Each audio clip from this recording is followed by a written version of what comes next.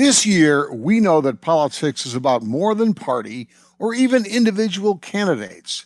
We're surrounded by division over race, gender, income, the challenge of climate change, and so much else. Politics has gotten personal and close to home. As is the case across the nation, we see the political divides playing out in our families, our neighborhood, our healthcare, in our schools, our social circles, our houses of worship, and even on social media. Our goal is to report this year's political story from the perspective of you, the voter. How are the current issues and divides affecting you, your family, your community? One community we'll be taking a particularly close look at is Cranston through our 1 Square Mile project. We do this every year, digging deeply into the stories of an individual community. Cranston's known historically for its political diversity. It was a Republican redoubt. It wasn't until 1960 that Cranston voters supported a Democratic presidential candidate, John F. Kennedy, the senator from neighboring Massachusetts, who was the first Roman Catholic elected to the White House. Since then, many candidates for top statewide offices on the Republican side have hailed from Cranston, beginning in the 1960s with Mayor Jimmy DePreet, who was nearly elected to Congress.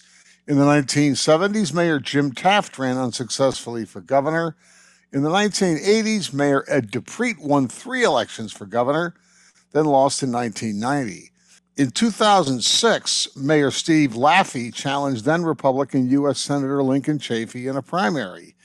And in 2014 and 2018, Mayor Alan Fung was the Republican candidate for governor, losing twice to Democrat Gina Raimondo. On the other side, the state's longest-serving federal officeholder, Democratic U.S. Senator Jack Reed, grew up in Cranston. He represented the city in the state Senate until he won election to the U.S. House in 1990. Now the Republican-Democratic divide no longer represents just policy differences.